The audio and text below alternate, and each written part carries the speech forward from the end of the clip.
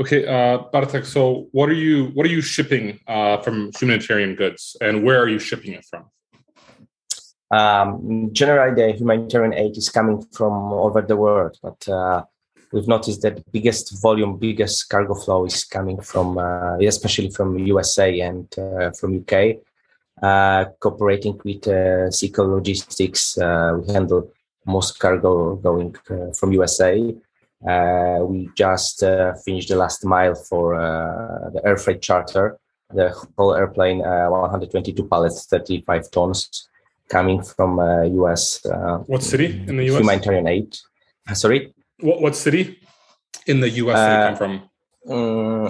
Generally, the donations were from the whole US, and Okay. you can find all types of support, starting from chairs up to personal clothes, some beds, touristic beds, wheelchairs. Really big help. And what is important, everything is really good, controlled by SICO at US side, because all donators or people working for charity, they don't have any knowledge in logistics and transportation. They do a lot to collect a lot of goods, but thanks to big involvement of SICO, especially in US, we are able to control the cargo flow and exact goods which are needed in Ukraine.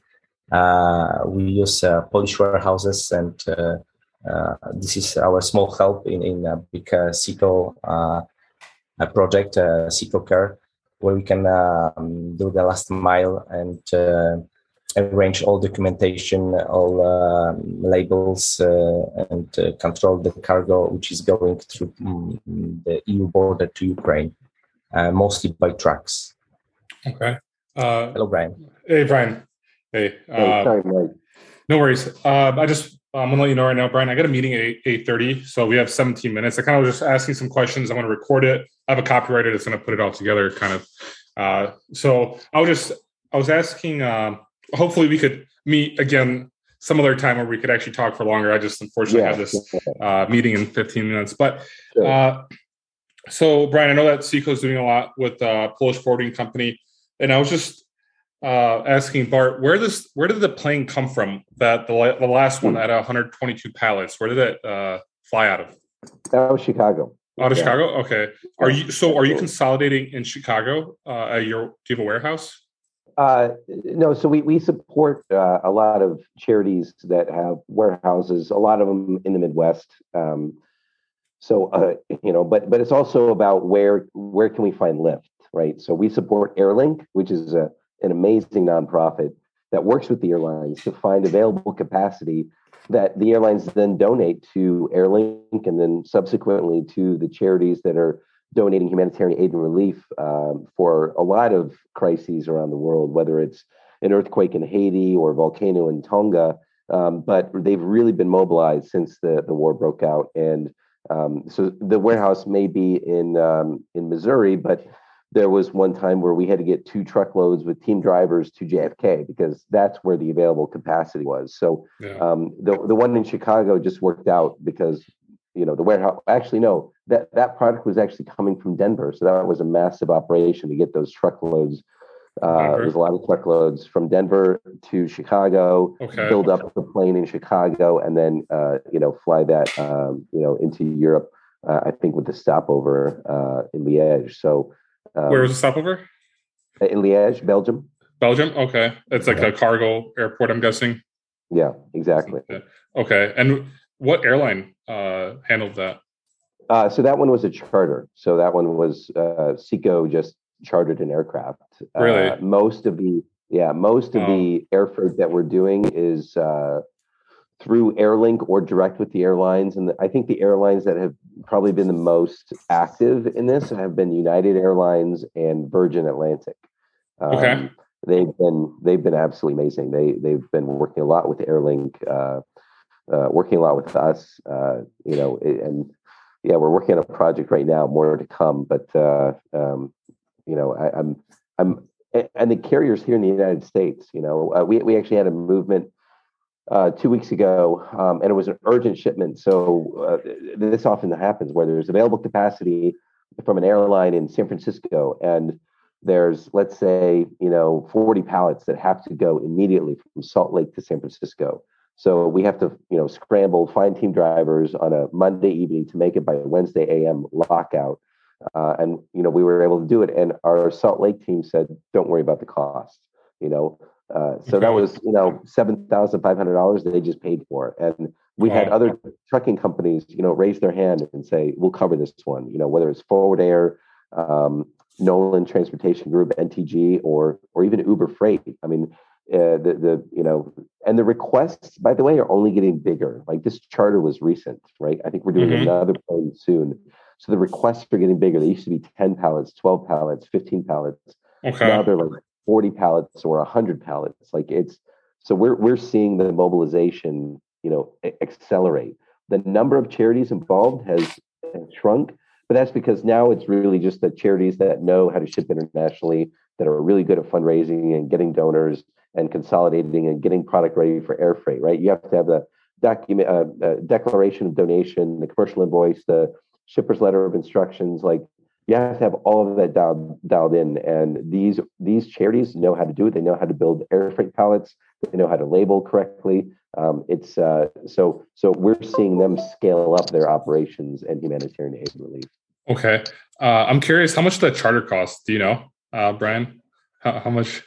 Well, of course, if you're doing a charter from China to the U.S. right now, right, that's going to be crazy prices, probably north of $1 million. But really, these charters, So, but these charters going from just U.S. to Europe, and I think a lot of the companies know that this is for humanitarian aid and relief. So I think it's not as, you don't see like the market rate. You see something under it. So I don't know what the final cost was, but we were getting quotes that were kind of anywhere between 250 to 400,000 or 500,000. Depends on which plane type, which aircraft type. You can fit more pallets in one versus the other, and a lot of the converted planes are kind of going away, right? Like the passenger conversion. So it's going back to kind of cargo only. And and I have to say, the Polish forwarding company, through all of this, it doesn't matter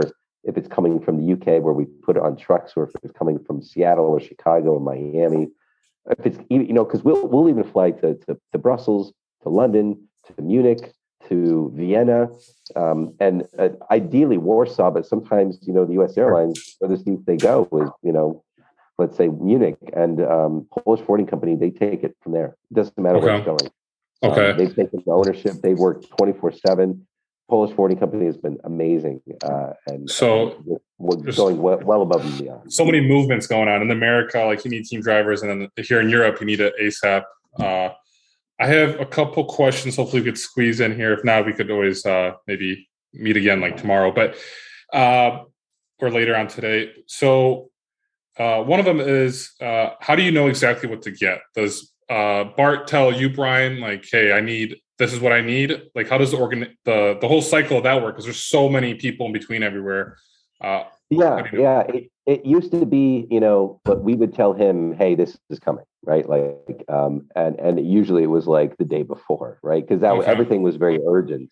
Mm-hmm. Now we're getting to the point where we have Bart actually join on calls with the nonprofit to talk about options and to talk about timelines. Because, for example, now with a lot of fuel depots being hit in Ukraine, there's a fuel shortage, and that's creating longer lines at the border, along with additional travel restrictions for the truck drivers. So, we have to add on some lead time, and so Bart and the team in Ukraine, they're able to kind of advise, like, "Hey, this is a better option.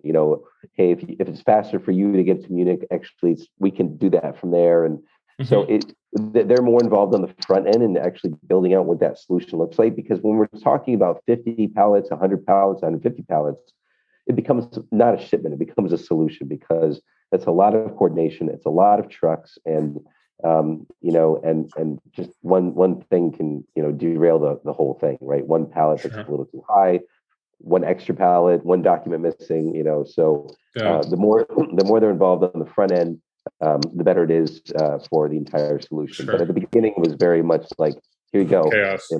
Yeah. And they helped out every time. So we're trying to make things a little bit easier and smoother. Definitely. And then we need to be very proactive because the help is very wide, and we are in touch with Ukrainian embassy as well to control if anything is in high need or not. And the whole SICO team is also reading news, looking also for official data.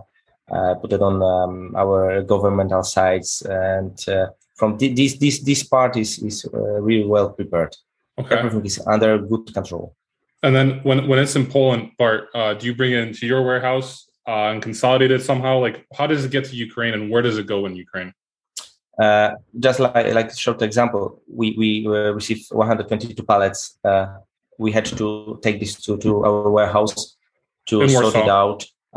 In Warsaw, how we have to pack on the trucks and put correct labels, prepare documentation, because we had to divide this for the trucks, and each truck need to have the separated documentation, and because everything is on control on the border, and everything has to be prepared before it will reach the border. And thanks to we don't have anything unexpected. Everything is planned. Everything is well provided, and it's really a big pleasure to cooperate with SICO under this really unique project, SICO Care. It's really great. Bart, what cities do you go to in Ukraine when you go from Poland, from Warsaw? What cities do you go? Kiev, Lviv, but mostly Kiev. And then how much does that cost, Warsaw to Kiev? How much would you pay a trucking company? It very depends on the situation. Before the war, it was 1,000, 1,200. Now, thanks of course to the war and the situation with the fuel, etc., and the lack of the trackers, it's sometimes it's 3,000, sometimes it's 2,500, sometimes it's 4,000. There is no regular price. Are these all track by track? Yeah. Are these all Ukrainian? I'm sorry. No. There's a lot of Polish trackers. There's a lot of Polish trackers. Okay. Yeah, for Ukraine, of course, we partly use Ukrainian, but it's not easy to get Ukrainian tracker. Each man has to stay in Ukraine. Okay. They have to protect the country. Sure. And then in these last 122 pallets just came in to Poland. What was the majority? If you could tell me the 5 most shipped items in the last large airplane. Brian, what's the majority? Gosh. It was a good mix. Yeah, it was a good mix. But most of what we're doing from the U.S. is medical supplies. So, a lot of what we did from the UK was more for kind of the supplements, etc. Yeah, on the border, from the US, it was just on that flight in particular, it was anywhere between bandages, gauze, syringes, supplements. I think there was some medical equipment on there too, hospital beds as well. It was wheelchairs. Wheelchairs. Okay. So it's really just and this shipment in particular was for Project Cure. So Project Cure, we actually worked with during COVID, supplying PPE for frontline medical workers, and now they're helping out with the effort and donating as much medical equipment, medical supplies as they can.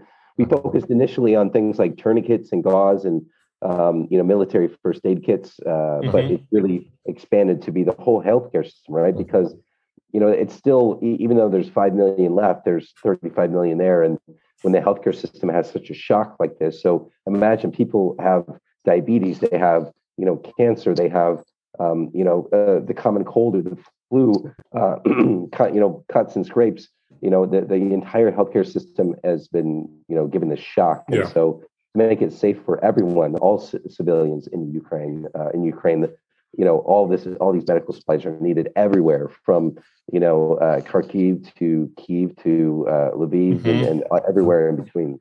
Sure. And Brian, do you know what the value of the 122 pallets were? Or Bart, do you know? It's probably. Oh, what was the value? That's a good question. Guessing with all the medical supplies and hospital beds and all that stuff, it must have been very high. Yeah, I imagine it would be, but all of it is donated. So, I'm just wondering if it's donated, does it show this still shows up in the value of the cargo when you're shipping it, just in case insurance? Yeah, there's a declaration of donation, so it just says that yes, it's donated. There's no commercial invoice for that. Oh, got it. Okay. We can more or less suppose that the value, but really, nobody cares. It's about the health.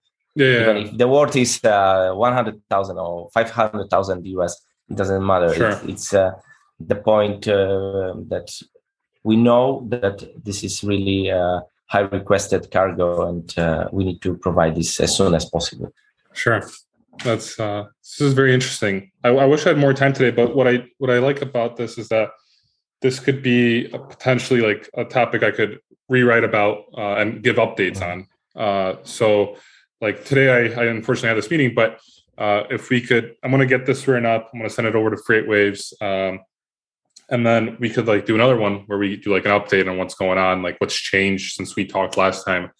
And I think that'd be cool because it is interesting. I don't think there's been some publicity on Seco on Freight Waves, but it seems like a lot of the publicity is kind of just about the war in general has kind of dropped. Right, people have kind of are living their day to day without thinking about it. And we've only ramped up since then. It's really it's crazy. We're actually doing another project now out of Chicago that I'll make sure that you get the release on. So it involves teddy bears. So again, we do mostly medical equipment, but we're doing a special exception, and we have an airline that is working with us. So we're having a call today just to see if we can use their name, and that'll be a very special project for us because it is about hope as well. So yeah, and definitely, Brian, were you in Poland last month or a month? No, I was in Europe, so I was with Bart in Spain for our Europe meeting. So okay,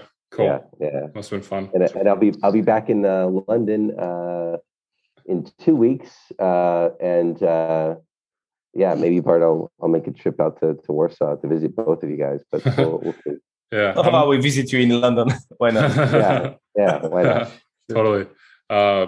This is awesome. I'm actually going to be in Chicago most of the summer, Brian. I'm going to July 7th to August 24th, going with my girlfriend. So I'll be around. Well, I will be in Europe.